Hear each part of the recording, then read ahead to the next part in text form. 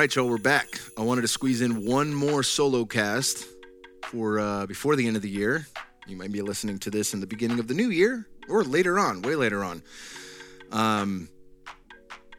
Really felt that the solo cast that I dropped was a hammer.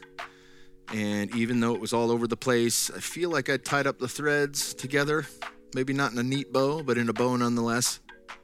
And I've had some feedback from people, and I've also had a little bit of more clarity come through. And so I wanted to leave you guys with a little bit more further thoughts on everything going on in the world. And because of, it's a day after Christmas as I'm recording this,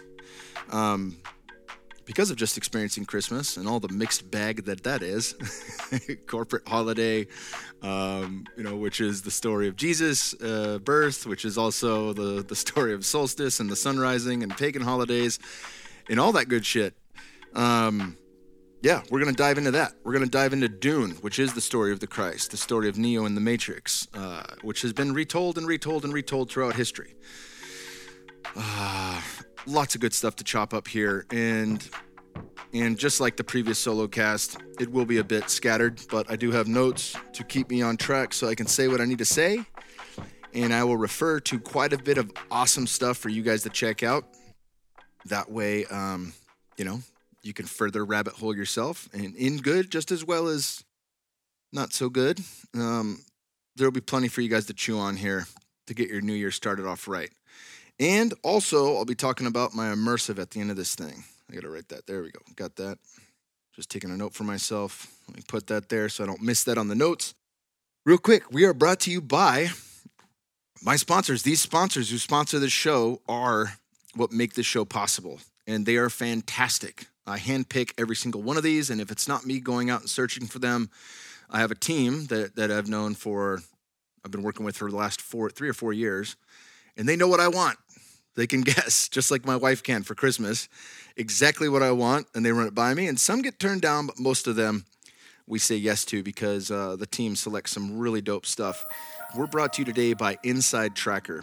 Inside Tracker is really one of my favorite new sponsors. They're doing a ton of cool shit for health and really tracking what's going on inside your body. They give you a home delivery kit for your DNA results, and they show up at your house to draw blood. Super convenient. With that, you get a snapshot of where your health is in the immediate, and you get the long term. This is what your genetics show. Remember, I've told people many times on this podcast, I have the genetics for type 2 diabetes and obesity. Those will never express. Genetics are not the nail in the coffin on how your body expresses. Epigenetics are that. Lifestyle, decisions, choices, free will is how you determine what you end up with. And but it's good to know, right? It's good to know that because I have the predisposition for obesity and type 2 diabetes, it's quite likely that I do better with a little bit less carbohydrate.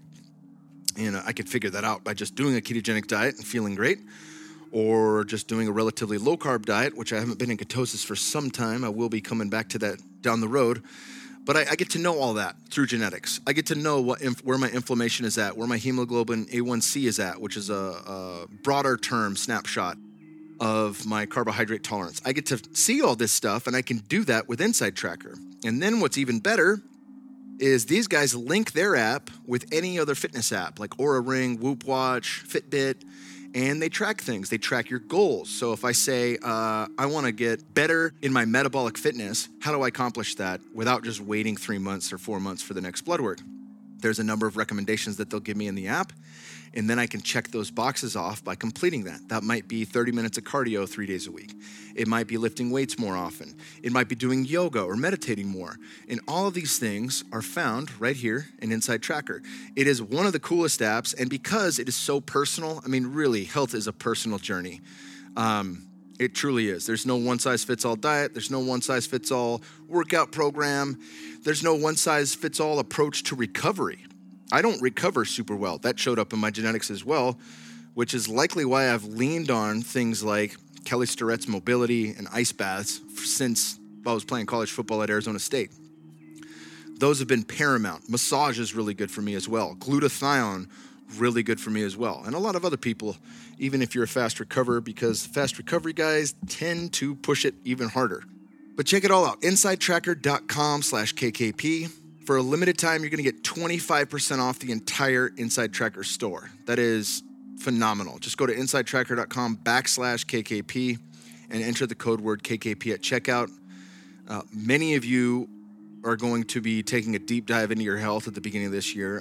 I'd be very damn surprised if people listening to this podcast throughout the last several years have not already been on that track, right? This is just one extra tool. It's a phenomenal way to really get clear and zero in on peaking, becoming the best version of yourself you've ever been before. We're also brought to you by EatonHemp.com. Seeds versus hearts. Think white rice versus brown rice. Super seeds are hemp hearts before they have the shell removed. The super seeds simply keep the outer shell on the seed, which adds the crunch, fiber, and loads of micronutrients such as zinc, iron, and magnesium. Eaton Hemp is a farmer-owned hemp portfolio company out of upstate New York, focusing on using all the powerful benefits of hemp to create superfood products. They offer delicious and nutritious farm-to-table, certified USDA organic hemp food products, including toasted hemp seeds and hemp hearts, and a number of other snacks that are phenomenal that are made with their hemp. Their products are a tasty addition to just about anything, including smoothies, salads, or your favorite healthy recipe. Not only do they boost the flavor, but they add a protein and fiber punch, omega-3 boost, and are loaded with all the micronutrients we just spoke of. Eaton Hemp stems from the first farm licensed to grow hemp in New York State in over 80 years. As a brand, they focus on using every part of the hemp plant. Their goal is that nothing goes to waste. They'll soon be launching products using every bit of the plant. Stay tuned. USDA certified organic is super important, especially when it comes to hemp. Hemp is a phytoremediation plant, so it sucks up whatever is in the soil, and this includes the good and the bad. Eaton Hemp is proudly USDA certified organic and third-party lab tested, so you can rest assured it is grown in the finest soil, free of toxins, pesticides, and heavy metals, and free of glyphosate, a big one we've been talking about for many years. I absolutely love this stuff. It's got, if you're a fan of fiber, I know some people aren't, the carnivore listeners, but if you are a fan of fiber, also, lo and behold, Inside Tracker, I do really well with some fiber in my diet. It's likely why I broke out in rashes every time I've done carnivore. Again, to each his own. I know many people that do great on carnivore, but my body likes fiber. My body likes hemp. Right. Check it all out. Check it all out at EatonHemp.com. That's EatonHemp.com, and use discount code KINGSBOO for 20% off your entire order. EatonHemp.com. Hemp.com. EatonHemp.com. Hemp.com. We're also brought to you by Lucy. Look, we're all adults here, and I know some of us choose to use nicotine to relax, focus, or just unwind after a long day. Lucy is a modern oral nicotine company that makes nicotine gum, lozenges, and pouches for adults who are looking for the best, most responsible way to consume their nicotine. It's a new year. Why not start it out by switching to a new nicotine product that you can feel good about? I absolutely love these guys. I mean, I truly love it anywhere. It's fantastic on flights. A lot of people want to dip, and they've banned that for whatever reason. I mean, I guess they don't want people spitting in cups and shit like that, but you can use this on the flight. You can use this in the gym. You can literally use it anywhere, and it's so effective. Nicotine is truly nature's gift to us as a nootropic. It fits in the same receptor sites as acetylcholine in the brain. Pretty much every nootropic on the planet is trying to increase acetylcholine, and they do that by giving you more choline, oftentimes alpha-GPC or acetylcholine, and then they add in another component that upregulates that choline into acetylcholine. This is because a few factors. I think acetylcholine is only available by prescription, and it's pretty unstable. So they just give you all the raw ingredients to increase that. Well, guess what? Nicotine fits into the same receptors. Think of a skeleton key or a master key that can fit into every acetylcholine receptor in the brain. Why is that important? This is responsible for memory, language recall, and plus, look, nicotine does release some dopamine in the body. And as Dr. Andrew Huberman says, and I'm not saying he's a fan of nicotine, but as he stated on Rogan's podcast, as well as mine and Aubrey Marcus's, when you learn something new, if there's a dopamine response, you will hold it better. Meaning, retention of the information that is new is increased when dopamine is involved. Think about that. If you enjoy an activity as a kid, how much more does that stick, right? When the dopamine's there, that activity is going to stick, and you're going to remember it. Some of our most greatest memories are memorable because of the joy factor. And that's just your own natural chemical stew kicking in feel-good neurochemistry. Now we can upregulate that as adults, and it feels fantastic. It helps us focus. It's a great way. It's one of those, adaptogenic almost, in that it is calming and relaxing as well as stimulating. And, as I've mentioned before, Rob Wolf, given his talks to, I think, the Navy SEALs on the best forms of nicotine or best ways to consume tobacco, he said that nicotine in and of itself is not an issue. And when it comes to some of the men and women, doing missions in the middle of the night, if they're slamming a Red Bull, which will keep you up for 5-6 hours versus having nicotine is a clear winner. And again, I'm not putting words in their mouths. That's paraphrasing, but I just want to say this is one of the greatest supplements I have added to my arsenal. Check it all out, lucy.co, lucy.co, and enter promo code KKP. Last but not least, we are brought to you by upgradedformulas.com. I had the CEO and founder Barton Scott on the show. Probably going to run it back with him first quarter 2022. Just want to take a deeper dive into the family's results and everything like that. One of the things that I mentioned with our hair mineral analysis, which they do, is that Bear and I had super high levels of aluminum. My son's 6 years old. He's never had an injection. We never cooked with aluminum pans. I don't even think we used tinfoil, really. So it's very curious to me. And then, of course, I had Dane Wigington on the podcast. Check that episode out or watch The Dimming on YouTube. And it becomes clear as night and day why we have high levels of aluminum and why it's important to do metal detoxes. Never would have known that or been able to confirm that without Upgraded Formulas hair mineral analysis. In addition to testing for heavy metals, they test for all sorts of minerals and how your body's responding to them. Do you have high levels or low levels? Remember, blood work is a snapshot. This is more of a long term in looking at how your body's responding to supplement intake. Alongside with that, you're going to see certain critical balancing factors. If you have too much copper, it throws down zinc. They use the same receptor sites. You have too much zinc, it throws down copper. Both are critical. And it's critical to get these in the right relationship when you supplement with them. A lot of people around cold season are just slamming zinc lozenges and completely depleting copper. Upgraded Formulas make some of the best supplements on the planet, and they're very inexpensive. They use nanotechnology too, not the bad nanotech. They use nano-size particles for their minerals to give you the smallest version of that mineral. That way it gets into the cell easiest, increasing bioavailability. You can check it all out and learn more at upgradedformulas.com, and you'll save 15% on your first purchase with code KKP15 at checkout. That's KKP15 at checkout. All right, here we go. Thank you for listening to the sponsors. These guys really do make it possible. I got a lot I want to chew on here. And, as much as I want to shift this, I had a clear feeling like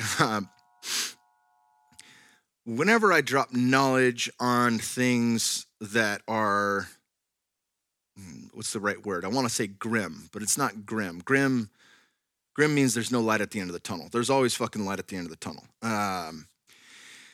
But when they're darker, right, I always want to balance that as best I can. And I'm reminded of a podcast, I think it was the first podcast, The Return of David Icke to London Real with Brian Rose, which was March or April of 2020. That really set the stage for me. I mean, David's been saying this stuff for 30 years, but this became just so obvious and so undeniable that what he had been talking about was true, that it was frightening to the point of fuck, this guy is right. That's a problem. That's a huge problem. And it's a global problem.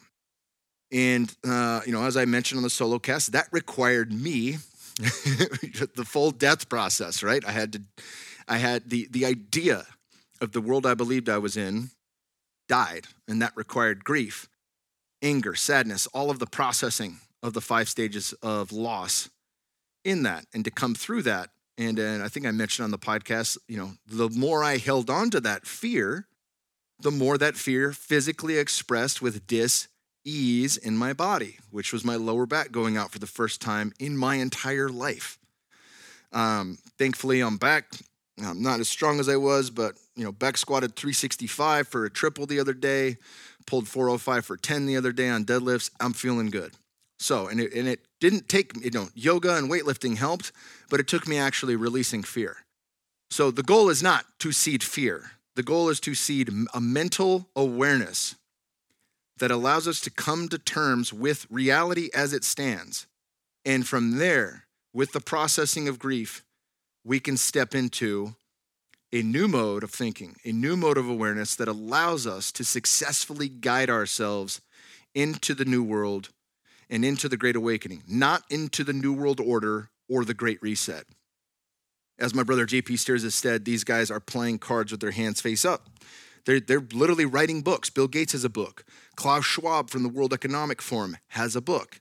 It is the playbook of what we see transpiring. And I'm going to dive into that deeper here as I get to old Klausy Klaus.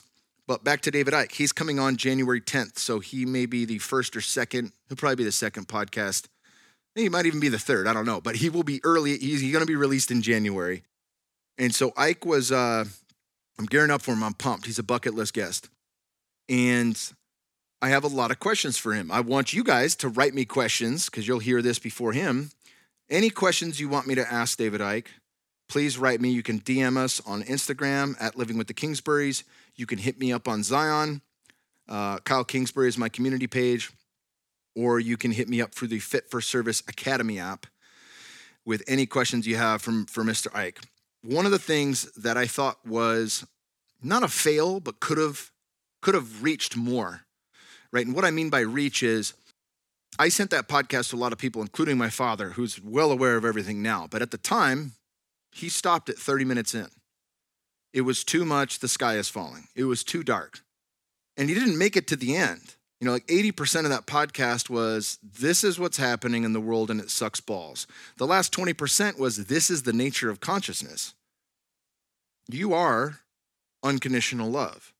You are God. You are not separate from God.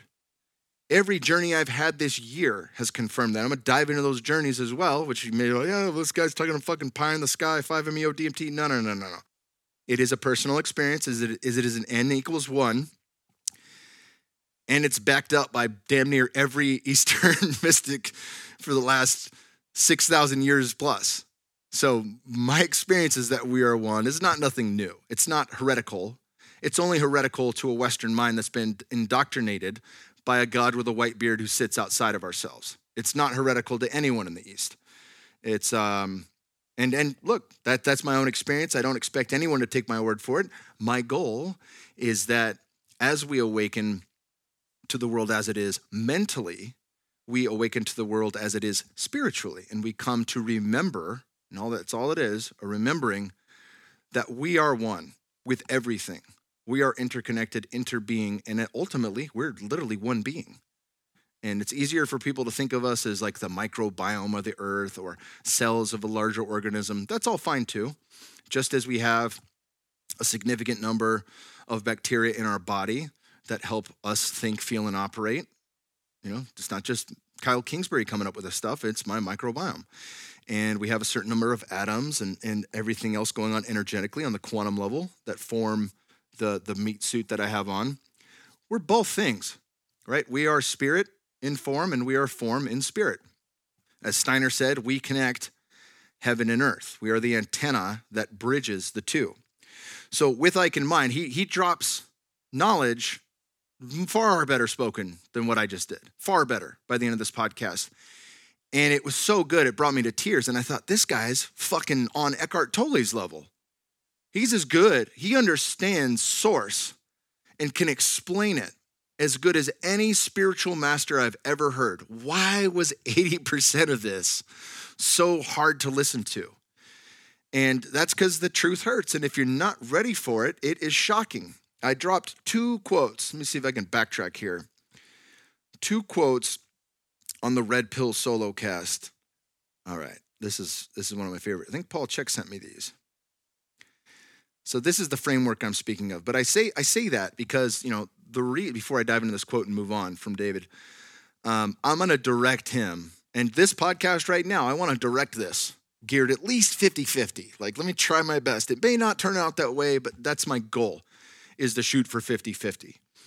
So it's not super off-putting. So people can say, you know what, there was all that nice stuff he said too. I'm going to lean on that. We need a light at the end of the tunnel. We need something to hold on to where we have confidence and a knowing that things work out for the best, and that it's not going to be Auschwitz, that it's not going to be an open-air prison system surrounding the globe, that it is going to be the Great Awakening. It is going to be a return to a greater degree of knowledge, a greater degree of wisdom, and a greater degree of kindness and interbeing. All right, from my friend Victoria Reynolds. Quote, "We're in the midst of a great awakening. This is the greatest awakening humanity has ever seen. It is a global movement upward in consciousness, and it is spreading. It is a collective ascension of the human mind, heart, body, and spirit. There are two kinds of awakening happening concurrently. One is a spiritual awakening, a heart awakening. That is, waking up to the knowing that there is more to our human experience than just being in physical form, and that there is more to the spiritual experience than just religion and its boxes of belief. It is seeing the human experience through the eyes of love. The other is a mind awakening. It is becoming aware of the bigger game that is being played by greed. And it's seeing the inhumanity by those at the very top and their need for control by whatever means necessary. The Great Awakening is all about waking up from the deep sleep of fear and darkness.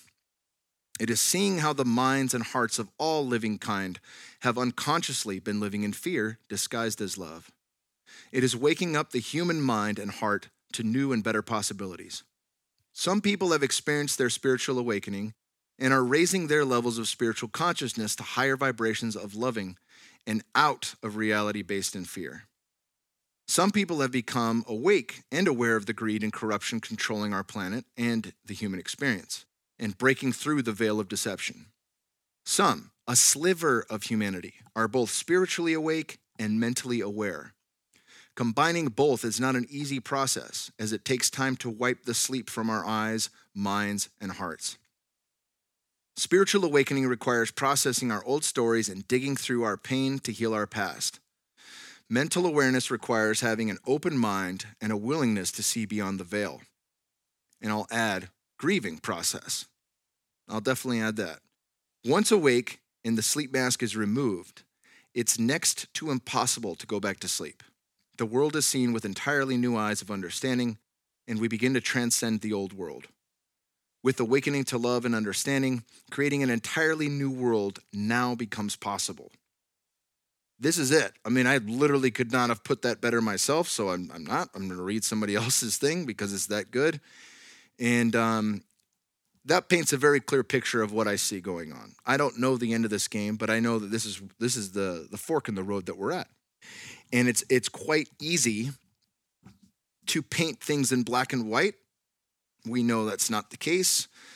We know it's not either or. If we've been paying attention, it's typically both and. God uses that language in Psychedelic Experience as well as in the book Conversations with God with Neil Donald Walsh, volumes 1 through 3.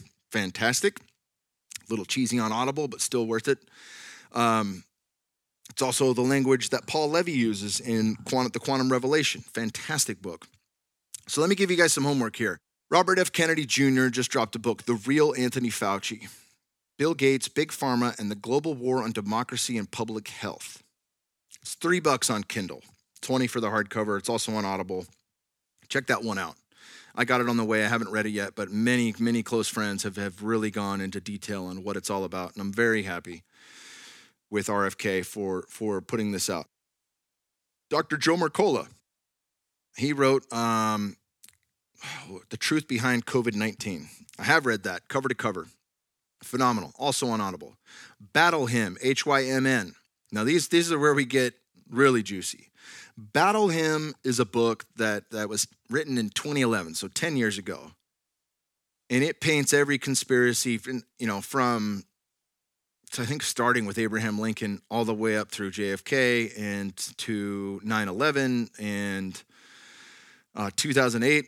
And it just breaks it down. It breaks it down so matter-of-factly with so many great sources of information that it will truly blow your mind. It is not for the faint of heart. It is not for those of us who are stressed out and worried about the fate of whatever. It's for those that are ready to sit on that. You could be worried about that, but you have to be able to process this stuff. And please review, this last solo cast, because I'm not going to go back over that. How we process, digest, process, and eliminate this information is super important. Don't listen at night. Don't read at night before you go to bed. It's like having a shitty meal before you go to sleep. Also, there's a book called Behold a Pale Horse. Now, this was written in the 90s by former military from the Navy, I believe, who was later killed after this was published. And again, this flows right in line with Battle Hymn. This is connecting many, many dots here. It's a big one. I have been told that the book itself, the paperback, was edited after his death. There is a, what is it? It's not Audible, but there's an audio version of that, which I will link to in the show notes for free, which is unedited. But either way, dope cover art. This guy knew exactly what time it was. A lot of people have said we're in World War III right now. And, that China gets brought up and Russia and all this other stuff. And it's like, yeah, maybe. Remember, this is, and I don't say maybe on World War III. I say maybe on having some enemy to point our finger at. When you understand what David Icke is saying, when you understand what these people are pointing to around any of the events, whether they be 2008 housing or 9/11 or long prior to that, you come to understand that there are members, it's not our entire government, but there are members within each government, within each intelligence community that contribute to a greater plan and contribute. And obviously there's secret societies and special groups like Bilderberg. And, they really dive into this in Battle Hymn, Council of Foreign Affairs, that's pushing for a one world government. They talk about this in the documentary Thrive with, what's his name? I forget. My buddy Kyle Tierman's stepdad and his mom. I forget, but check it out. ThriveOn.com for that one. We linked to it last time. That's a very good documentary to watch that breaks it down. But the point being, this information has been out there. And more as we go through this exercise and awakening, we come to see like the writing's been on the wall. It has been here. It is available. And the longer we go down this road, the clearer and more plain it is to see, like night and day.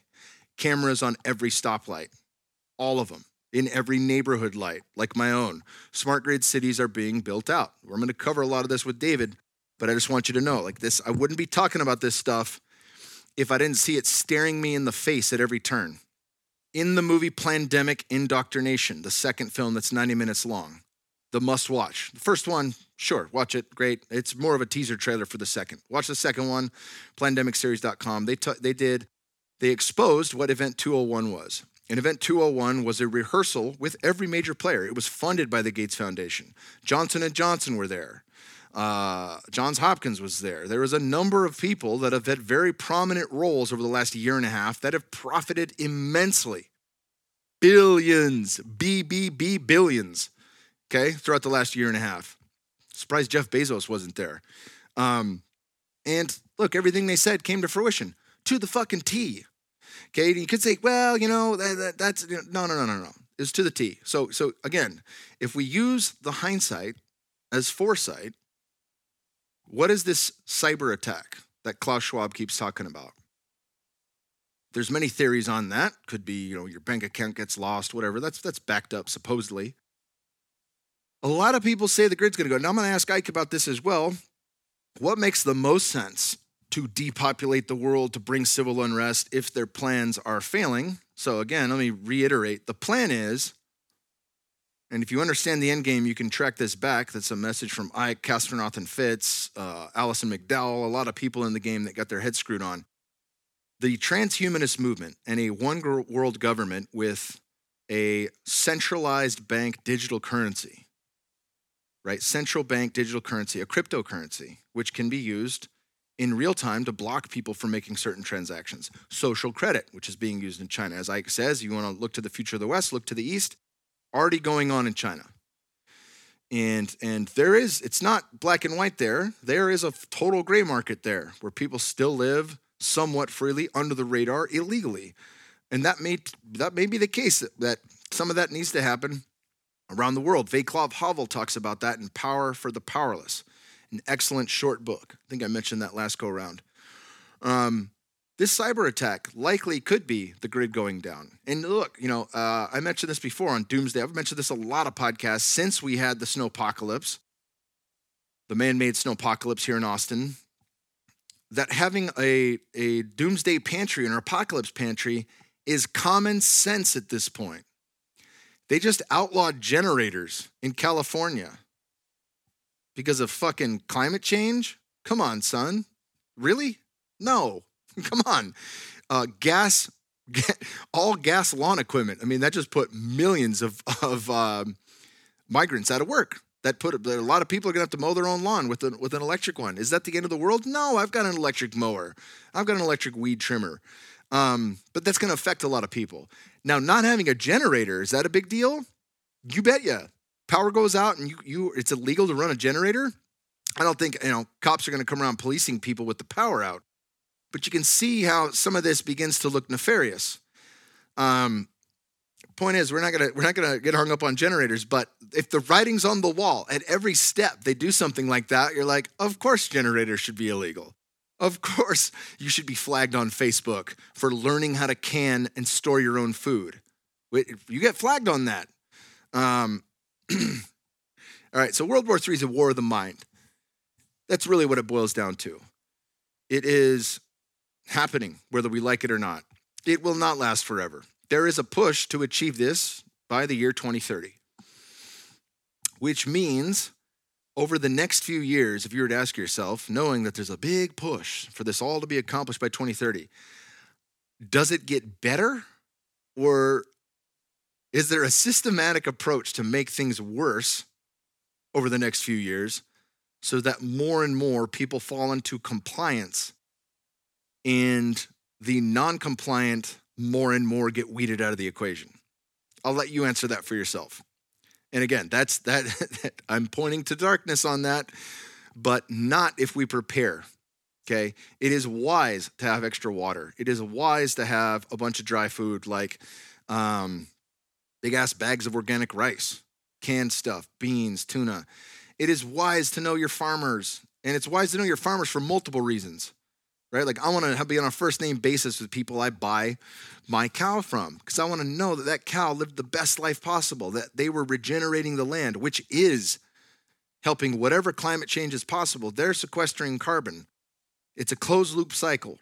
And of course, as I mentioned in the last podcast, Rob Wolf, Diane Rogers, Sacred Cow documentary, Sacred Cow book, it's in there. The Soil Will Save Us, it's in there. It's all over the place. Like that makes sense that nature harmonizes itself and balances out itself. And when you don't have cows on a feedlot, it turns out that is actually really beneficial for the planet. So voting with your dollar and buying grass-fed, grass-finished is a really good idea. All right. Know your farmers. You don't have to grow your own food, but you better know the people that do. We also, more writing on the wall. There's been plenty of suppressed interventions that work. Ivermectin works. Hydroxychloroquine and zinc work. Billions have made profit from this, right? I forget the numbers, but it was pretty insane. I think that it was maybe $500 million in the first. I got to pull that up. All right, I'm not going to give the numbers on Amazon, but look it up. look up Amazon profit for last year. And this, of course, is just to point out that there's a greater wealth sweep from the middle class to the 1%. This happened in 2008. That's why it was by design. Dune. All right, this is where we start jumping around a little bit. I've seen Dune 3 times so far. If you're not into sci-fi, this might not be your thing. But if you loved The Matrix Part 1, if you love Star Wars, this is my opinion, Dune is what Star Wars should have been. And clearly, they were tracking some similar things, right? The arc of the hero's journey, the Christ story, the one who becomes fully realized in and of himself or herself and is able to do great miracles. And what I take from that, there's a guy named Eric Dubay who's a flat earther. He's on YouTube. He gets taken down a lot, but he's got an excellent video I'll link to in the show notes on spirituality, just on the teachings of the East and on Christ and what that story is and why it's been told throughout history, from Sumeria to ancient Egypt and then onward recently, and why it's shown through our movies, why it's shown over and over again on repeat, because it is a calling card for us to realize the path that we're on. And that may not be accomplished in any one single life, but that is the path. It's the path to enacting and activating and remembering the highest version of ourself possible. Now, Jamie Wheel brought up a great version of why what's being called of us is different than what was being called of us in the past. In the past, we had the one Messiah. And now, it's kind of like the Lord of the Rings. We can't let any one single person hold it, because what happens to that person? Get killed over and over again. So, it is that we all hold the Ark of the Covenant. It's that we all hold the Gnosis, that we are one. And it's that we all live to the standard of the Christ, of the Buddha. And if we can cultivate that, that's when the miracle happens, because it's not in any one person's hands, which, I don't think any of these one people holding the ring. In Lord of the Rings, it was a big deal, but I don't think anybody holding that level of knowledge of Godhead has done wrong. But in order for it to stick, in order for us to up-level and move in consciousness as a species and a planet, I think this is the requirement. And that's in New Age shit, and it's in not New Age shit. Just my opinion. I had my last psychedelic journey of the year. And this was a unique combination. Cannabis in a very low dose, because I'm a lightweight, but very low dose cannabis. So how do I measure that? Drawing a puff in my mouth like Mapacho and inhaling twice. That's it. So not taking a bong rip, not ripping a vape bag, just drawing from a doob, one puff in the mouth, pull it in, exhale, and another puff. And then ketamine lozenges. Now, depending where you're at in the world, both of these can be prescribed. Or cannabis is legal and you can easily get a ketamine prescription. Ketamine lozenge was a bit higher than most. There was 300 milligram lozenges. I had 2. Now, that's a whopper, but I have a lot of experience with ketamine, and I'm not frightened from it. Those 2 in combination took me straight to the Godhead, which is really what I've been working with over the last year. So remember, Solstice a year ago, I was up shit creek without a paddle. That was the dark night of the soul. It lasted 17 days. It would not turn off. 5-MeO DMT did not turn off. I was told beforehand that reactivations can occur. And I thought, awesome. I've never had a bad experience with this. Never had a challenging moment with this. If I fully emerge back into the oneness of God and unconditional love before I go to bed at night, sign me up. I'm in.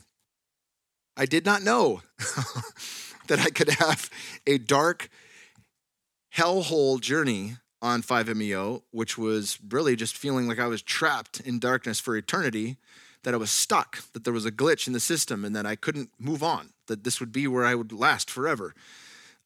Feeling that for an hour, which was eternity inside an hour. Again, time doesn't exist if you go far enough. Back to the center of the one. It ended, and I thought, fuck, man, that was tough. I ate some food, and I went home. And then when I went to bed, it reactivated. That kept happening. And sometimes I would surrender to it, and I'd be on a 6-hour hell journey. And I went through all sorts of shit. And I do talk about that on a podcast I did a year ago. But to come to where I'm at this year, I had a journey in August, which the whole purpose and intention of that journey was to heal my relationship with plant medicine. And there was many reasons for that, but the cliff notes of it is, I've seen my son and my daughter in plant medicine journeys prior to their arrival. Both of them gave me their names. Both of them told me their gender. Take that for what you will. They pre-selected those things, and they pre-selected my wife and I as parents. And I got to have communication with them. And with my daughter, I had communication with her for 4 years. She didn't come quick. Bear came a month after that journey. Wolf took 4 years. So there was a lot of, what do you need from me as a father to get you to say yes to coming? And of course, divine timing is going to work out the way it's supposed to work out. That's what makes it divine timing. She came, her name's Wolf. She came on a full moon on the 4th of July. Now, I'm not the glory, glory, hallelujah. I'm not that dude. But there's a lot of good things about this country. And we are likely going to live through the end of nation states. There's an excellent article on that. I think we linked to it last time. I'll throw it back in if we did. If we did not, Jose, please remind me, and we'll throw it in for this one. The End of Nation States. Fantastic article on how cryptocurrency is going to change that. But I'm not Mr. Patriot, and at the same time, having been to third world countries and been around the world, there is so much to be thankful for in this country. There is no fucking doubt. And did we start? Is there a horrific past to it? Fuck yeah. You can't go through learning anything about Native Americans without understanding the truth and saying like, holy shit. And Black history. And Black history that runs currently. And Native American history that runs currently. Anybody that goes to a reservation now and sees the quality of life or lack thereof on a reservation will come to some really deep and dark truths about the nation of the history of this nation. And at the same time, simultaneously and paradoxically, there are a fuck ton of gifts that this country has birthed and that we live in. I do not want to let some of those go. Some of those freedoms are worth dying for. Some of the abilities that we have cultivated here, that our founding forefathers cultivated here, whatever happens in the future, even if we go, I mean, it's crazy. I'm going to talk about Conversations with God here, which is a fantastic book, but all this is linking up through this journey. Conversations with God, God demands a one world government by any means necessary. And I'm like, whoa, any means necessary? No.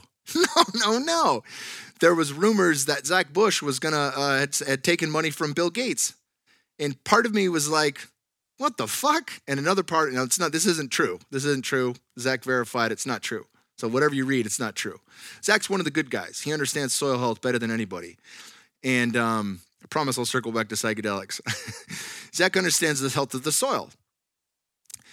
And how counter to that is the Bill Gates mission, who owns Monsanto, a large amount of Monsanto, and covering the planet in herbicides and pesticides that are killing off so many, 70% of our insects are gone.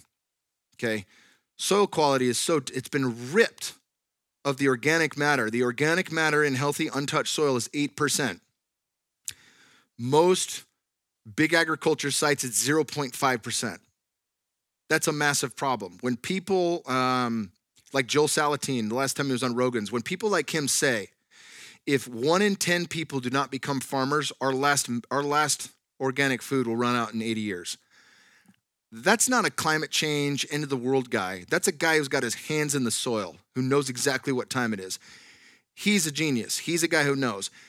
Zach Bush is a guy who knows. So if he was to team up with one of the supervillains, for lack of a better word, that'd be a hair-raising issue. But thankfully that's not the case. Motherfucker. I totally lost my train of thought on fucking why I was looping in Gates to him. All right. Let's just circle back to the latest psychedelic journey. And you can leave this in. I've been doing that a lot lately. Maybe it's the aluminum in my brain. Last psychedelic journey, cannabis and ketamine. I reached the Godhead, and it was the alchemy. So again, August, I healed my relationship to plant medicines. You got the why on that. I want to have that as a divination tool. It showed me the future multiple times, and it's allowed me to prepare myself for that. I wanted that tool back. I got it back. I healed that relationship. And it was done not in the fullness of the Godhead. It was done in a way where I could get my compass back and I could steer the trip. One of the greatest tools, the words do not encompass this, but one of the understandings that was imprinted upon me in August was, if the psychedelic journey is big enough, it is beyond words.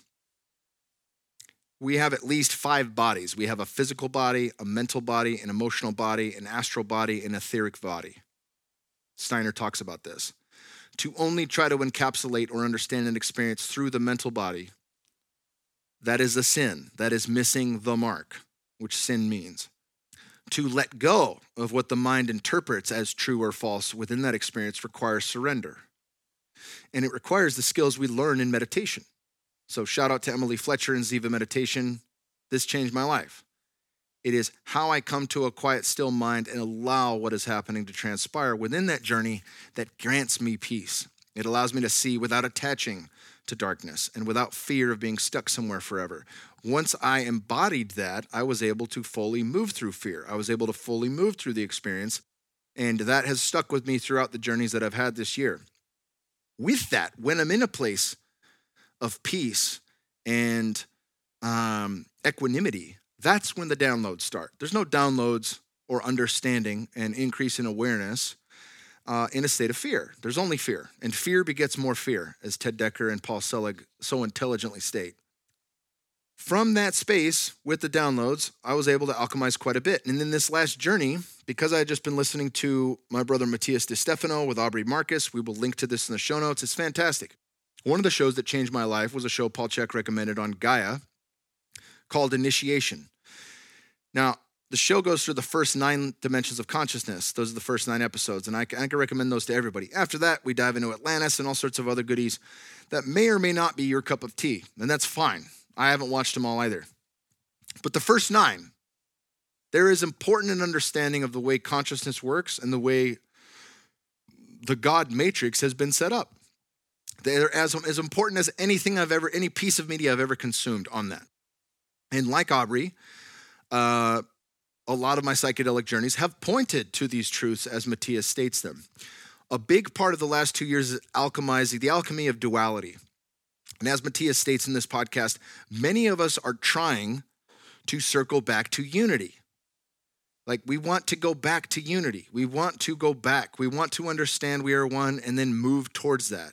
Some even think that this place is evil. This is something I disagree with David Icahn. I do not think this is a setup from the devil, that we're all fucked here and that this is just a factory for our misery. No, my life has been too good. And I've gone through a lot of shit to make it good, which makes it even better because you can't understand the good without the bad. How do I know what hot is without cold? This is Duality 101. So what this journey with ketamine and cannabis allowed me to do was sink and surrender back to the center, in which there is only one being, in that all of this is Maya, all of this is a thought process of God. The fingertip of God is where I and all of you listening right now are operating. We're at the tip of the finger of God. And on the scale of eternity, when you really grasp eternity, it's one of the most soul-crushing events of your life because you realize nothing you do now matters. And paradoxically, as the fingertip of God, everything you do matters. We, as God godding itself, are what apply meaning to the existence of God in disguise as individuals. Without that, God cannot know itself. Every great spiritual teacher has discussed this. It's hot on my mind because I'm working my way through Paul Chek's new book. I will withhold the title and withhold as much information from that as I can, even though I'm paraphrasing some of it, just due to the fact that this book will change the fucking world. How to Eat, Move, and Be Healthy is the Bible of health and wellness. And this is going to shatter so many misnomers and misconceptions about what God actually is. And it's going to be one we've got to reread. I've reread some of these chapters 3 times just to have a decent understanding. This is a book that I've read, How to Eat, Move, and Be Healthy, 12 times, and that's easy to understand. Some of this is harder to understand, but the point being, duality is a necessary component of life, without which we cannot know ourselves, without which there is only one. So this is a divine game. And if you need help in understanding that, truth with a capital T, beauty with a capital B, God with a capital G are all synonyms. When you see beauty in the world, you are seeing God. When you hear the truth or recognize the truth, you are recognizing God. And all it takes is going outside with a level of awareness and appreciation for what you see to really grasp that. Start a garden. You will understand beauty. You will understand truth. You will understand God in that garden. And the more we can return to the memory of those things, the better. This oscillating back and forth in this journey allowed me to go to the center where nothing matters, it's all Maya, and then move back out to the fingertip and say, oh, it does matter. I create meaning, and this is fucking rad. And it also allowed me to go back to the uncertainty, right? Within the womb, within the center, Who fucking cares what happens? We're here for the blink of an eye. The blink of an eye, an instant. And over the course of eternity, there's been an infinite number of peaks and valleys. There's been an infinite number of the light winning and then the dark winning. There's been an infinite number of these things. But if we look to recent history, I don't want to live through World War II. I want to learn from World War II and not bring it to that. I want to unite polarity, as Aubrey Marcus, united polarity. What is that? That's the recognition in and of ourselves that we are allowed to have differences, and we should celebrate that. Even if they go against some of our core beliefs and core values of life, as long as there is do no harm held within those beliefs, if a dude wants to get fucked in the ass, be my guest. That's low-hanging fruit in my opinion. It's something I could never understand. Why do you give a shit who has sex with how they have sex or who they have sex? As long as they're consenting adults, go for it. That has nothing to do with me. It has absolutely nothing to do with me. Why is that a problem for so many people? And a lot of people you listening right now are going to disagree with that statement, and that's fine. I can be in a state of allowing you to disagree with that and not need to change your mind. And that is the alchemy of uniting polarity. It doesn't mean we move back into unity, though. To do that ends the game, and the game is dope. And the game is hard and challenging. It's the hardest thing, the most challenging, the worst experience, and paradoxically, it's the single greatest thing ever invented. And most importantly, as David Hawkins says, when you become enlightened, you realize that God is. On every other level other than that, if you are an angry person, God is vengeful. If you are a joyous person, God is love. If you move all the way up the ladder, though, to enlightenment, God simply is. And it is all the things. We are all the things. The sooner we come to terms with that, the easier it gets to move on. And if we can grasp some direction to where we want to steer the ship with do no harm in mind, do no harm to ourselves, do no harm to another, do no harm to this planet, then we can slowly climb the ladder. Actually, rapidly. All right, as talked about in Conversations with God, God as one and God as multiple. Both are true. Paradoxically, there is only one soul, God says in Conversations with God, and there is an infinite number of souls. We talked a bit about time as now and eternity. Now is the antidote to eternity. So if anybody goes on a deep journey and understands eternity and is completely fucking wrecked from it, the book The End of Your World by Adyashanti, you may not be able to listen to immediately, but it is a fantastic expose of that very moment. It is understanding yourself as one and realizing the fallacy of everything you've held to be true. And it can help you. It's a doorway out. It's a great one. But the now, the eternal now is the moment. And in any moment, we have a choice to make. In any moment, we can apply our meaning to the moment. This is important because we will have very hard decisions to make if things are to progress the way that they seem to be. All right, here's the reason I bring up polarity is because this is the biggest download that I've had from that. And it's been something I've really been chewing on, and it continues to show up for me through synchronicity. If polarity is true, in order for a problem, the moment a problem is recognized, so we recognize we are hurting the earth, whether that means you're stating it's the animals or some bullshit like that. I mean, hey, there's many fallacies or krivda, crooked truth. We can bend that narrative to meet the global narrative, the one world government narrative. And that's a misnomer. But the truth is, we are living through a mass extinction. We are seeing upheaval within nature. Does that mean seas rise 5 feet? I don't know. I don't know about that. Have we gone through global warming and global cooling, ice ages in our past? Yeah, the 400,000 years of ice cores show that. 4 times over the last 400,000 years, we've gone through a global warming followed by a global cooling, another ice age. Did we have cars and beef and all that then? Well, we had fucking big animals, that's for sure. So, anywho, polarity. The moment a problem exists, a solution must, by the law of polarity, already exist. The second we recognize a problem, at least one solution, a true solution, capital T, true solution exists in order for polarity to be true. And it is. So, when you rest upon that knowing, when you lean into that, you will find the solution. And with that, it will show up through synchronicity. It will show up through one of the ways, it could show up through anything really, but it's going to show up in ways in which you can see clearly and recognize the aha, oh yeah, that's undeniable. That's not coincidence, that is synchronicity.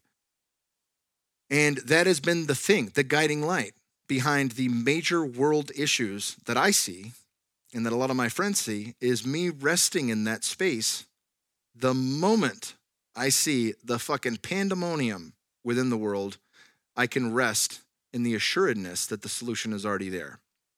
I talked about Event 201 because of the cyber attack that Klaus Schwab in the World Economic Forum are stating is going to happen within the next year to year and a half. Write it down. It's going to happen. It will happen.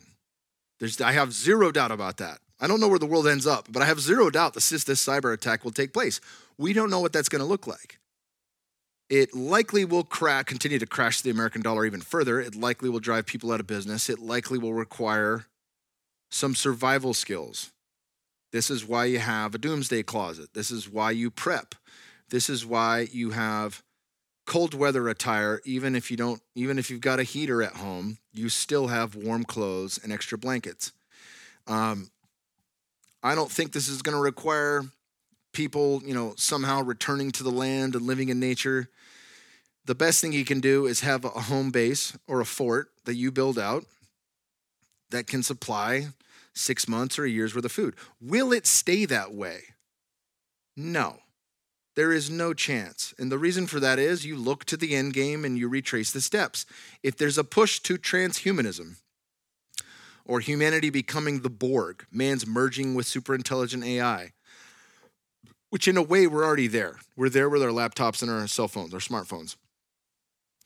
If we're to rest on that fact that this is one of the major driving factors and that a technocracy inherently only works with technology, it only works with electrical being up. It only works with the internet being up. It only works with 5G towers and cameras on every light. The police state, 1984, only happens when you have that degree of Big Brother watching you. So to say that goes away permanently, I don't think happens by their choosing. Can they shut down a grid for a short period of time and cause mayhem? Fuck yeah. Will they? Possibly. Probably. That seems to be the most disastrous cyber attack out of all the cyber attacks that could happen. Like I said, pulling all the pennies out of the middle class's bank accounts. Supposedly that's all backed up to $250,000. I don't think that's going to happen. Could be. And could be, the case where, more people lose their jobs, more people are relying on getting by and surviving, and then begging for universal basic income and a one world cryptocurrency to come in, centralized bank cryptocurrency, digital currency. Just know, this path is laid out, and it's not just me talking about it. There's videos with Klaus Schwab. I'm gonna link to a great video. So again, here we go again. I've spent a lot of time talking dark shit. I'm going to link to a very good video. It may not stand on YouTube, but it's phenomenal. There's a 3-part series. It's fantastic. It talks about one of the ways we get through this. It is called How to Overthrow Governments, The Color Revolution Formula. Final message, part 3. Link to in the show notes here. There's 3 parts to this. What this entails is exactly how it unfolds in another phenomenal prophetic book known as The Fifth Sacred Thing by Starhawk. Audible, Amazon. Link to that one in the show notes, please, Jose. This is a great book. It's a spiritual book. The Fifth Sacred Thing is spirit, so of course it's going to be spiritual. It's very practical. It talks about a lot of things that we have question mark around today. Sexuality is one of them. Parenting is one of them. Community, organic eating versus not. a medical monopoly, which is what happens when you say yes to a Vax Pass. That is what happens. That is what is happening now. Thankfully, the plan is not going according to plan. There is upheaval in every country where that takes place. Some are doing it well, some could be doing it better, and that's really what this video illuminates, is how you do that well. Starhawk, in the Fifth Sacred Thing, it illuminates how you do that well. Nonviolent noncompliance is the key. Doesn't mean I'm not stocking up on ammo and things like that. If the grid goes down and anarchy ensues for a short period of time, it is wise to be able to protect what is yours. It is wise to be able to protect your family members who cannot protect themselves. I have a 1 and a 6-year-old. I got to protect my kids. That is a wise decision. Because if cell phones are down, who are you going to call? And I'm not talking Ghostbusters. You cannot get a hold of the cops. You cannot get a hold of the fire department. You better have some skills and ability to protect yourself and protect those around you. And it's a good idea. You know, it's about when, like I said this before on multiple podcasts, having the doomsday closet prepped when we had the snowpocalypse. I had 8 friends and kids stay with me for a week. We ate like kings every single day. Now our power didn't go out because we're close to the airport, and that's, you know, that grid didn't get shut down. Some people close to hospitals and fire stations didn't get shut down. Had we would have been fine. And we had enough food. We got propane. We had a generator. We had a lot of things that would have kept us afloat. In that experience, you know, is it hard having 8 extra people stay in a 2,500 square foot house? Yeah, it's not easy being around those people. But when you're in that situation, when it's survival, when you're providing for other people, that's fucking medicine. That's what lights your fire to be alive. That's what rekindles community. And in that experience, you realize that this is what we're designed to do. We have individuated for so long. We have moved past what is appropriate. Just as Douglas Murray puts out in Madness of Crowds, the gay rights, this is a gay man, the gay rights movement, the feminist movement, all of these movements, in large part have won, but have not taken their foot off the gas pedal. And when we look at individuation, was that important to know ourselves? Yes. But have we gone past what is necessary? Yes. The idea of a nuclear family where parents raise kids goes against indigenous wisdom from all cultures, not just North American Native Americans. Many indigenous people know better. In Conversations with God, Book 3, he points that out.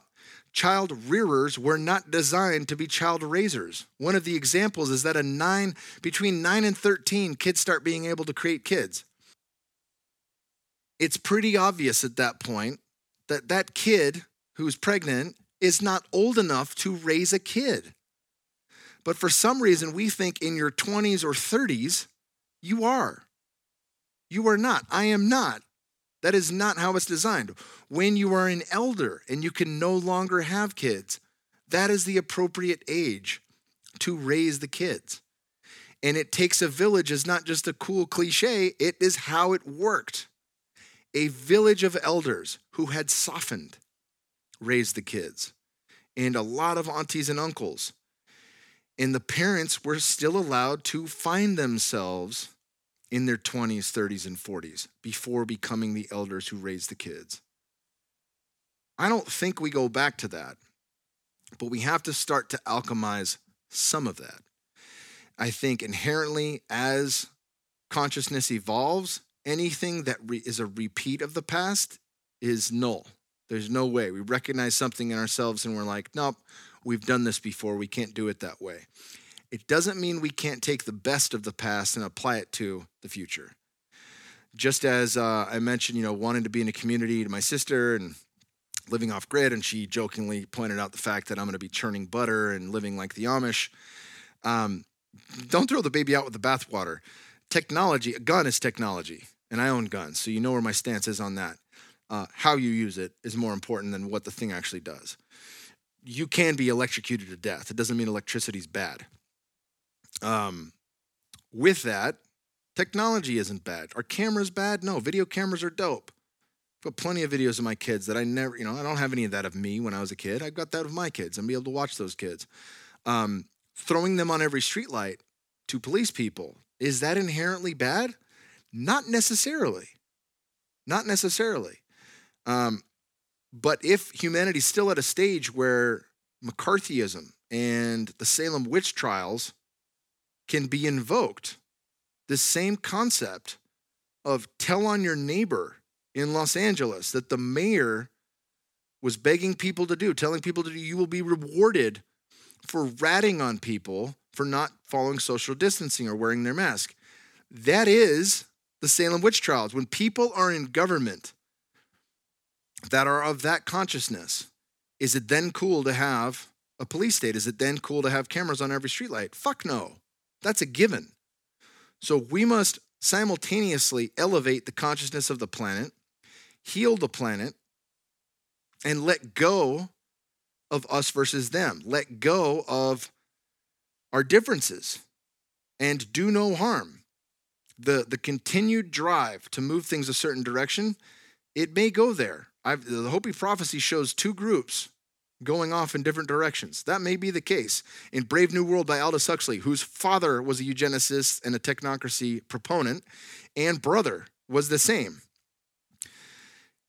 Aldous had his psychedelic experiences and saw things differently, so he wanted to lay an expose of where this was headed. And he showed the savages, which were some laughable alchemy of who remained not living in the modern world, and then the modern world, the Brave New World. And he pointed out many of the things that would be accomplished with the Brave New World. That book is it's not one of my favorites, but it does show the two paths pretty plainly. It may end up like that, or it may not be black and white. It may be some amalgamation of others. Hopi prophecy may come to fruition, or it may not. I don't know.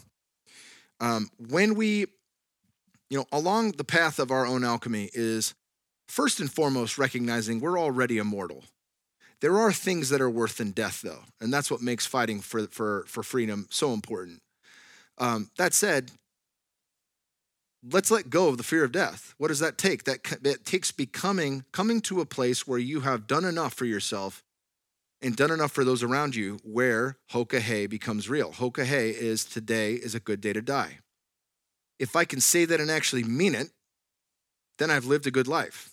I'm prepared to meet my maker. I'm prepared for the return home. And it's my job to be prepared. It's my job to come to that place, but I don't fear death. And if we can come to a place of not fearing death or understanding, as Czech says, the warrior archetype, find something in the world that is worth dying for because of his love for the world, because of her love for the world. If we can come to that place, freedom I put pretty damn high up there, and I think you should too. That becomes worth fighting for, and it becomes worth dying for. When we come to that place where we release the fear of death, true freedom emerges. The illusion of safety and health, which is comical, by doing X, Y, and Z from the medical industry, that illusion is a fallacy. That illusion is based in fear of death. And it is based in a misdirection of what health actually is. Remember, it took so much backlash for Anthony Fauci to finally say, of course take vitamin D3, of course take zinc, of course do this, of course get good sleep. It took him months, 6 months before he came out and said that. While all of us in health and wellness were scratching our heads saying, why isn't a fucking single person in the government talking about what makes us healthy? Because the plan all along was to push the agenda, and the agenda did not include people getting healthy. It's not about a vaccine. It's not about a booster shot. It's about health passports. It's about social credit. It's about control. All right. I think I covered that in the last one, but just in case you needed a recap. This idea of the Christ is the idea of the resurrected self. You talk about this brilliantly in The Immortality Key by Brian Maruscu. And one of the things they state, which is an old adage, to die before you die allows you to truly live. And this was, as Aubrey did in The Darkness. He's got his documentary out right now on The Darkness, so you can watch it for free, I think. We'll link to that in the show notes. This was a journey that many people took that required no medicine, completely legal. So you go into a cave for a week and emerge. to have extended periods of fasting. Jesus, Buddha, 40 days, 40 nights. That's metaphorical, I believe. I don't think they did 40 nights in a desert with no food, no water, or anything like that. I think you die at that point, but who knows? We're talking about these enlightened individuals. Maybe that's what it took. But fasting works and has forever. Darkness works and has forever. And plant medicines work with the right container, the right set and setting, and the right practitioner guiding you through that experience. When you enter that, and these have been done literally for thousands of years, they dive into it in Immortality Key. The purpose of that initiation is so that you may die. The ego self may die and you may be reborn anew.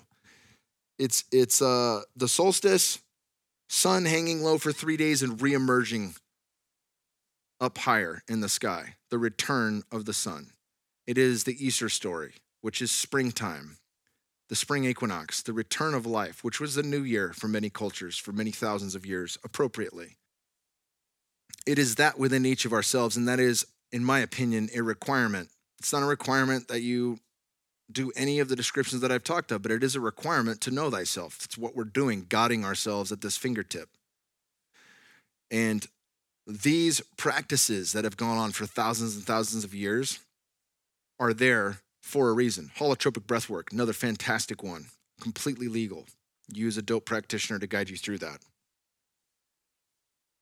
And what happens there? Ebenezer Scrooge and A Christmas Carol. I love this story. There's a funny, I'm not even going to link to it, but there is a funny YouTube video on, did Ebenezer Scrooge smoke DMT? Why is that? Let's see. He went to bed at night and he came across three ghosts: the ghost of Christmas past, the ghost of Christmas present, the ghost of Christmas future. And what happened to Scrooge as he emerged? He was resurrected. He was a completely different person. He loved life. He shared sacred economics. Charles Eisenstein, he shared his wealth because he knew that everyone was him. He became one with all. And in that, he saw what the future held if he did not become that person. This is the ghost of Christmas future. The White House. Many of you have seen this. JP Sears did a funny video mocking them. Aubrey Marcus had a brilliant post on Instagram. If you're not following him, check it out. Again, with United Polarity in mind. But the White House, basically, if you haven't heard yet, stated, "We wish you all a Merry Christmas, all the vaccinated, health and happiness. And for all of the unvaxxed, that you were going to, you'll have a season of death and clogging our hospitals and basically ruining the planet." Since then, they've taken it down. But you can watch this on JP Sears' video. We'll link to that in the show notes. This isn't make-believe. There's been many times where I've scratched my head and I'm like, are we living in fucking Bizarro world? For those of you that aren't familiar with Seinfeld or old Superman comics, Superman traveled to a place where there was a Bizarro world where it was a mirror image but inverted of his world. And within that, there was a Superman who was a super dick. He was a super idiot and he was a super villain.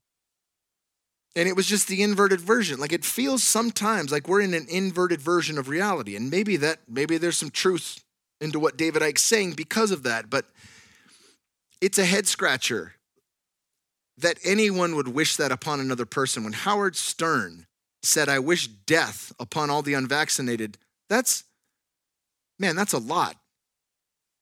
I wish death upon no one. I don't wish death for Bill Gates or anybody who I think has the potential and the power to ruin the game board, the plane we all exist in. No, I don't wish death upon them. Do I wish an awakening? Yeah. But not death.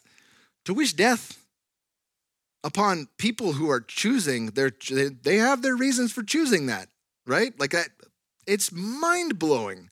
Now, that's Howard Stern. He's a public figure, right? So that's where I was like, holy shit, dude. The level of indoctrination is massive. That somebody who, Howard's notoriously known for saying off-the-wall shit, but this takes the cake by far. He's never wished death on anyone before. Not to that degree with the weight of the world where it's at right now. That takes the cake, without question. That's Howard Stern, though. When our government does that, if that's not the red flag that gets you to say, wait a minute, what the fuck is going on here? Like, if that doesn't at least jar you enough no matter which side of the coin that you're on. I've got friends and family members that took both shots in the boosters. I have friends and family members that believe that that's the healthiest thing they could do, not just for little old ladies and kids who can't get it, but for themselves. They believe that was the healthiest thing they could do. That's okay. I don't need to change their mind. But don't wish death upon the other person, right? Now, look at this from the top-down government that we're experiencing right now. This is mind-blowing to see the powers that be. Again, they're playing cards with their hands face up. That would be what their stance is. It's absurd. It is absolutely absurd that a government would say that to its own people. Understand what the weight of that is, okay? And again, united polarity is the alchemy. It doesn't mean we move back into unity. That's impossible at this point without a collapse. Who knows? Maybe the universe, we're in the great expansion, and then we have the great contraction, and then a new one's born, and then happens an infinite number of times. I don't know. It's not going to happen in our lifetime, though. And we would likely have scientists telling us that everything's moving closer and closer together, not further and further apart, whether they're true or not. So I don't think that's going to happen. But we're not moving back into unity just yet. We move beyond that. We alchemize polarity. And alchemy of the situation we're in requires us to not need to care what their stance is on X, Y, and Z, so long as we don't push that in the face of another, right? Your views on God may be so far from mine. They may be atheist. They may be Catholic. They may be fucking fill in the blank, right?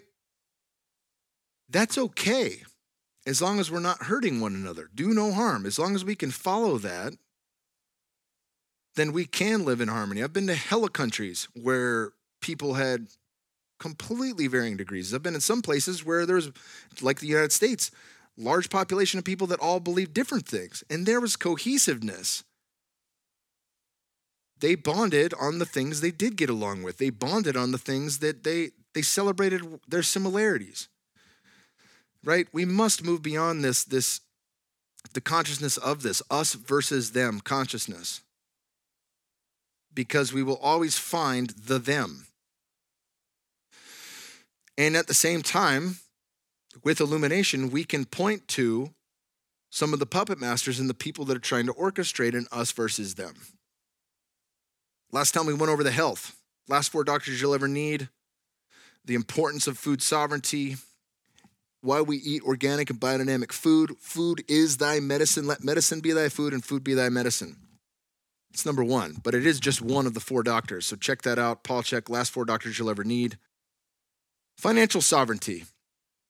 Tax-free wealth, great book to read. Understand that. Dive into cryptocurrency. Law, study the Commonwealth. Commonwealth law is super important. I had Jesse Elder on the podcast. Re-listen to that one. He offers education online.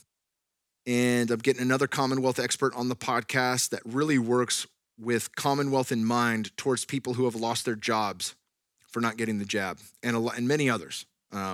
Or you just may see the writing on the wall and know that this isn't for you, working at this corporation isn't working for you, or for any reason whatsoever, but work-related. And I think that's a big fit because I continue to get questions about that in Fit for Service as well as on social media. Commonwealth law. There is a great book called Word Magic by Pao Chang, I think. I hope I got that right. We'll link to that in the show notes. Education. Education is a big one. If you don't recognize where I'm going through, financial, law, education, health, and food. The big 5 we're talking about here, and I think I'm missing one more, but one thing the plandemic has pointed out to us is that our fragility as a society, as a global network, in the control of a few, we're very fragile in that. Massive supply chain shortages are happening right now on purpose. It's deliberate. It's manufactured supply chain issues. Ice Age Farmer on YouTube has he called this out months and months before we started seeing these backups. I talked about in the last one. I tried to get a desk from Ashley's Furniture, and they sold it to me. And then I went home. A month went by, and I called them asking for it, and they said my delivery date was 1 year to the date. It's unacceptable. Thankfully, I get my money back. But this is what we're dealing with manufactured supply chain shortages. Cost of building a home with standard building materials has doubled. This is a big deal, but we're seeing cracks in the system. And again, if you follow the thread, the law of polarity, that the second a problem is witnessed, the solution, likely multiple solutions, already exist in tandem. In order for the problem to be there, the solution must exist due to the law of polarity. We can go through every one of these things where there's cracks in the armor, and we can poke holes in it, or we can say, hey, all right, if this is off, what's on? If this is wrong, what's right? What is the path to walk? And last but not least is education. If you've left your kid in public school and you think it's totally cool for them to wear masks and their teacher to wear masks and for them to get the thermometer every single day, if you think that's fine, you haven't made it this far in the podcast. Some of you are doing that because you believe there's no other option. You know it's wrong, but you believe, I just can't do it. There's no other way. And there is always a way. I know a lot of people that pulled their kids out of school in California. You may not be able to homeschool your kids yourself, but there are homeschool co-ops in which a small group of kids goes to different parents at different intervals at different times of the week, and you are able to share the responsibilities of homeschooling with parents that actually want to stay home and have the ability to stay home and help parent and help teach your kids and help educate your kids. When I had Dr. Thomas Cowan, who is absolutely brilliant, and I love him. When I had him on the podcast, we talked about kids. We talked about the book Deschooling Society by Ivan Illich. It is a phenomenal expose of what public education is. It's an indoctrination program, and it's been used to form a legal caste system internationally. And he goes into just how that happens. I don't know, spoiler alert, small book. I'm not going to spoil it for you. Dig into that. One of the things Thomas Cowan recommended was he talked about if Steph Curry were to do a shooting seminar, if he announced that on Twitter, how many people do you think would show up? And I said, everyone and your mom. And he said, great. Do you think there'd be any disciplinary issues? And I said, fuck no. It's Steph Curry teaching a shooting seminar. And then he said, if there was a kid who was not going along and being disruptive, what do you think had happened to him? And I was like, I don't know. And he said, they'd probably get his ass beat. And I was like, yeah, that's true. I mean, that would have been me beating his ass if I was in school and somebody was interfering with something I wanted to learn. If you go long enough, if there's enough draw to your kid's education, it eliminates all disciplinary issues. In addition to that, guess what else it eliminates? Damn near every medical issue we see in kids, every overprescription. Does a kid have attention deficit hyperactivity disorder when he's learning something he wants to learn? No. That doesn't exist. If there is buy-in, with 100% buy-in, all disciplinary issues fall. An example he gave was a friend of his who had taught in Steiner's education in Waldorf and had pulled herself out of that system, which is a brilliant system because she realized there was some pitfalls there too. It was prior to, maybe right around the pandemic, and a lot of the Waldorf schools started agreeing they're going to follow CDC guidelines. Why we pulled Bear out of Austin Waldorf. She works with 4 kids, a couple 10-year-olds, an 11 and a 12-year-old. None of them knew how to read when they went to her. I'll repeat that. None of them knew how to read when they went to her, but all of them, when they went to her, wanted to know how to read, and they all wanted to learn specific things. Within 2 years of working with her, not only did they all read and write well, all of them were taking college-level courses in the things that they wanted to learn, and they were now 14 and 12. Understand that. When there's 100% buy-in, kids are brilliant. If we can stop with the comparative model, the individuated model of all kids should be at this level, all kids should be at that level. I was watching a TED Talk. I think I had him on the podcast a few years ago when I was on it, of a guy who was walking around stage. He was a baseball player in college, a brilliant thinker. And I think 5 minutes into his talk, he's like, I bet looking at me right now, you wouldn't think that I didn't walk until I was 2 years old. He didn't walk until he was 2 years old. He was pointing out one of the fallacies in comparing children to one another. He didn't need to walk until he was 2. He went on to play baseball at a high level, Division I. If we allow our kids to grow at their own pace, if we allow, and there's many things from Steiner that I want to apply here that are super important in education. Having kids, there's a reason I'm diving into this a little bit more than the rest. I think we've covered health well. I don't have the financial and the law background that I'd like, but that's why I'm going to bring on more experts to uncover that for myself and for you. But I do understand education, and education needs to be immersive. It needs to be done at stages, and it does need to be slowed down. Absolutely.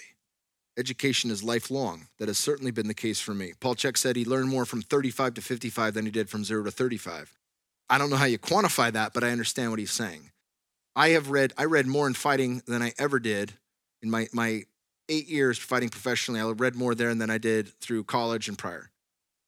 And since then, in becoming director of human optimization at Onnit and becoming a podcast host, and really with the fire that is lit under my ass right now, I have continued to read more than I did all the way up through the end of my fight career in 2014. I think it was Twain or Einstein that said, don't let school get in the way of your education. Something along those lines. I know I butcher quotes a lot, but you get what I'm saying here. Super important. All right. How do we alchemize this shit? We talked about this briefly on the last podcast. If you want a deep dive on health and wellness, check out the Chek Institute's Holistic Lifestyle Coach Level 1. I took this back in the day. It absolutely changed my life. It fundamentally changed my understanding of health and wellness. And with what I'm about to break down with my immersive coming up at the end of January, many of the takeaways I've continued to live with since that. So highly, highly recommend that. They offer it online, which makes it much more affordable and very easy to do. I believe it's at the Chek Institute. I think code Kyle or KKP will give you a discount. But check it out. If it doesn't give it a discount, just say, I came. Like I said, it's very, very affordable, especially considered to the live ones. That will give you every tool you need to understand your body and your uniqueness and to be healthy. And from that place of health, we can think clearly. We can see the world as it is. And we don't live in fear of death or fear of getting sick or fear of this invisible boogeyman that continues to change its name over and over again, for some reason following only Greek letters. The immersive at the end of January. I speak about this on Aubrey's podcast that releases January 5th. It is our first. We had a talk at the end of last year in Fit for Service, and really listening to the feedback from a lot of our members, decided to make the cores, we do trimesters, that the core trimester, the length of which would be shortened. And instead of 4 months long, because we realize that once people go to the event, that's the meat and potatoes of the experience. That's why people sign up. It's to meet other like-minded people. It's to find a community of people that you can grow with. And we have people from all walks of life. Not everyone in this community believes the thing that I believe about the world or about medicine. And that's okay. We all coexist. And this is a perfect example of that. We co-thrive, and this is a perfect example of that. But what we found is after the meetups, people would stick around for about 4 weeks, and then we'd see less and less of them online. And that's simply because we stretched it out too long. 4 months is too long for any one single curriculum. So we've shortened that to about 9 weeks. We've got a 4-week lead up. We have a 5-day meetup, and then we have a 4-week integration. With that, the coaches like myself will finally get time off, but we also have the opportunity to offer an immersive. An immersive is a smaller group of people between 30 and 100 that will deep dive any number of topics. And it might be just a 1-day event, or it could be a 5-day event. So I was prepped with this out in Sedona at our last major event, our last core event of the year. And it was right before we were going on a soul journey, a soul wander with Miss Anahata Ananda led us through on the land in Sedona. And Sedona is a powerful place. And one of the things that I realized is I really did want to connect to an element, and water in the desert is a big one. So I went and laid down next to a little stream. And as the water was trickling in, I closed my eyes and I just laid there the whole time. And all of this information became present for me. The presence of it was that first of all, I needed this for myself. I know a lot of the things. I have a lot of tools in my toolbox, but I've never combined them all in 1 week. And I desperately want and need that reset. And I think what I've been teaching people through the podcast, from various experts and active medical doctors to experts in different fields, is the alchemy of this. It's a lived experience. And the immersive's 5 days long. We're going to be doing a fasting mimicking diet, the title of which is called Your Full Temple Reset. And that's because the body is a temple, your mind and psyche is a temple, and your soul is a temple of which houses everything. So how do we activate all three of those? And this is where all these downloads started coming in. Fasting, as I mentioned previously, is one of the greatest tools for peeling layers of the onion back. It's one of the greatest tools we do for our health, but also a unique side effect is greater and greater levels of awareness. We think outside the box about problems we've been trying to solve for some time. We have a unique ability to see things with new eyes. And in those experiences, it is much greater than the sum total of the fast itself, meaning how I respond intellectually, emotionally, is changed through the fast and throughout the fast. And by putting ourselves through something challenging like this, we have the ability to grow together. In some ways, it'll be more challenging because we're going to have 30 people with us. In other ways, it's going to be more uplifting because now we have brothers and sisters in arms that can do it with us. We're going to do the fasting mimicking diet because I've done it before. It is fantastic. Dr. Walter Longo coined this term and medicalized it, unfortunately. He made it a prescription for his 1,000-calorie shake. But what he found out is by taking a 1,000-calorie shake once a day, warrior diet style, people showed all sorts of changes within the body that lasted for a very long time, 6 to 12 months sometimes. They would see a benefit to hemoglobin A1C, which, as I mentioned before, is a long-term snapshot of insulin and carbohydrate tolerance. It's a long-term snapshot of metabolic health. It's not the only snapshot, right? Fasting insulin, fasting glucose, those are other ones.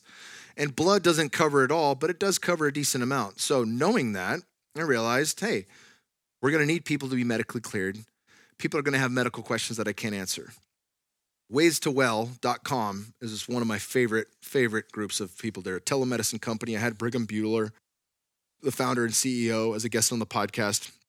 You can find out more in that podcast exactly what they offer, but a brief synopsis is the fact that they're going to do blood work, and it's a much more comprehensive blood work than any general practitioner can give you.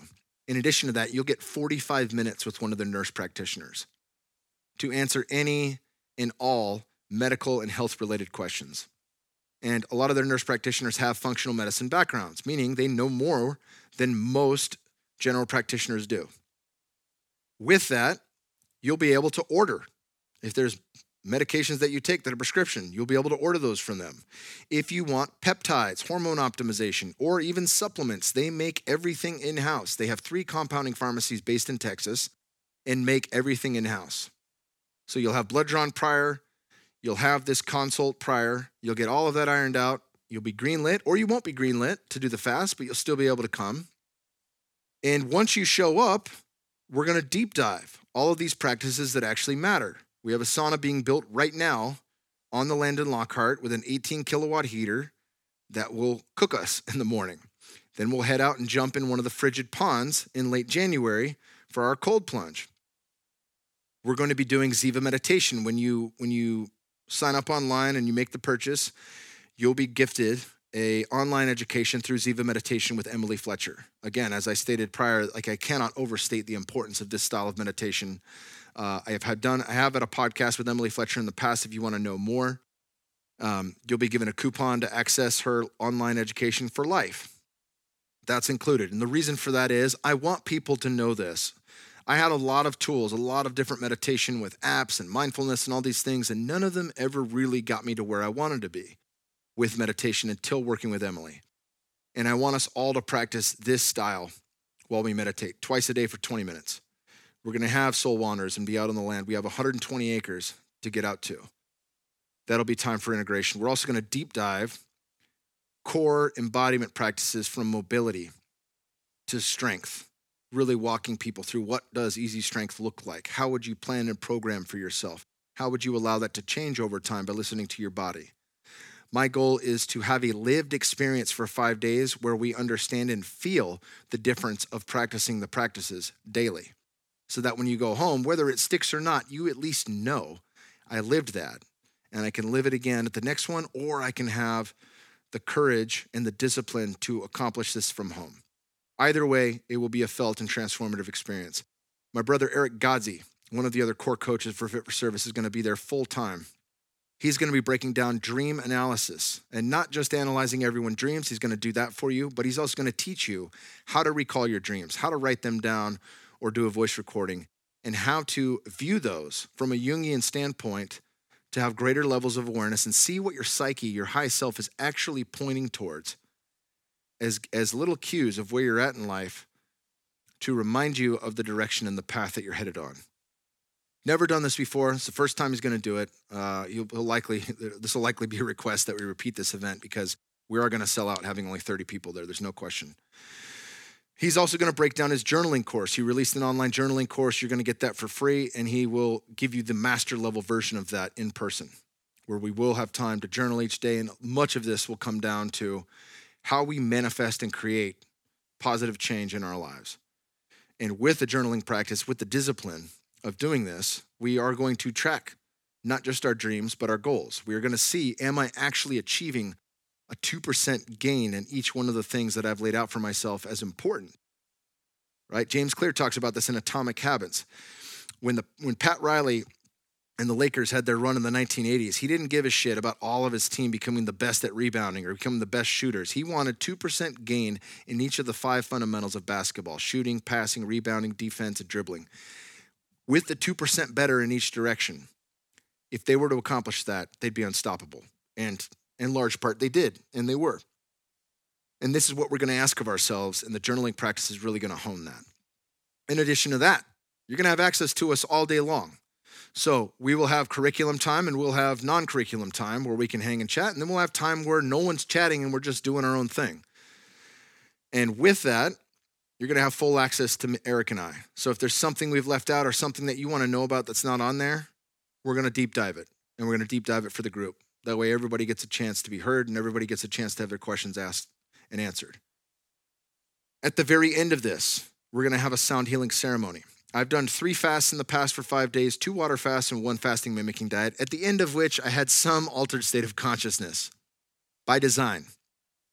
And the reason for this is, as my intuition guided me towards, once we've fasted, our ability to enter into an altered state of consciousness is so much more readily available and so much more accessible to us. So to time that in conjunction, it would be a waste if we didn't do this, in my opinion. And keeping things legal and where they're at. You know, if you have a prescription for ketamine or something of that nature, cool, you're welcome to bring it. It's legal. If you don't have anything, that's fine. We'll have legal tobacco variants from Hape to snus to bags of organic tobacco that we can inhale that will also tune us in, that are legal. And then we're going to have a sound healing ceremony, which I've done many of these. I've never done these at the end of a fast. And these have been some of the most transformative ceremonies of my life. To combine the two, I know this will be one of the ways that we access spirit together. Since Fit for Service started, I've wanted to do ceremony with the members, but we haven't been able to figure out, we have been able to figure out a few legal ways like breath work, shamanic breath work and things of that nature. But I wanted something else, I wanted a different form of ceremony, and now we get to access that together. This will be where we touch spirit, and then we will ground ourselves with the first real meal we've had in 5 days. We're going to eat a feast together. We're going to start to write down everything, which we've been practicing all week. So we're going to have a really good hand and really good access to our words. From there, we'll wish each other off the next day, and you'll get a 1-hour integration call with myself. And really, this dovetails into our first core event, which is on the body as well, and how that interacts and influences all other systems: mental, emotional, and spirit. So we've got it laid out for y'all. If you don't get to make it, that is the open source plan, we do discuss the open source plan of Fit for Service on Aubrey Marcus's podcast, released January 5th. Our goal is not to make this available to the few. Our goal is that this gets repeated elsewhere, and that's why it is open source, and that our seedlings of consciousness spread to one another. And again, it may not be that you want everybody to change and become you. That's not fun. If you walked around in a world where everyone was you, that would suck balls. And at the core, that's the truth. But on the outside, at God's fingertip, we get to have these unique avatars. We get to be individual expressions of God, and we get to love one another truly as these divine beings embodied spirit that has the illusion of being different from one another. I hope you guys will come out to Fit for Service. Check it out, fitforservice.com. Again, you got questions about this podcast, please hit me up. DM me on Instagram at Living with the Kingsburys. Hit me up on Zion. Again, if you sign up for Zion, that is where all my podcasts are, no matter what. They cannot be taken down. I share more there than anywhere else because it cannot be taken down. It is a freedom-based platform that's backed on the cryptocurrency Lightning Network. It's a phenomenal thing. I did a podcast with Justin Rizvani on that. Check that out. And you can also hit me up on Fit for Service Academy. That app is available now. And I post everything there. So just follow me. I'm one of the coaches, obviously. And I post as much as I can as far as these videos are concerned and things of that nature that are illuminating. And at the same time, can give us tools going forward. Alchemy, alchemy, alchemy.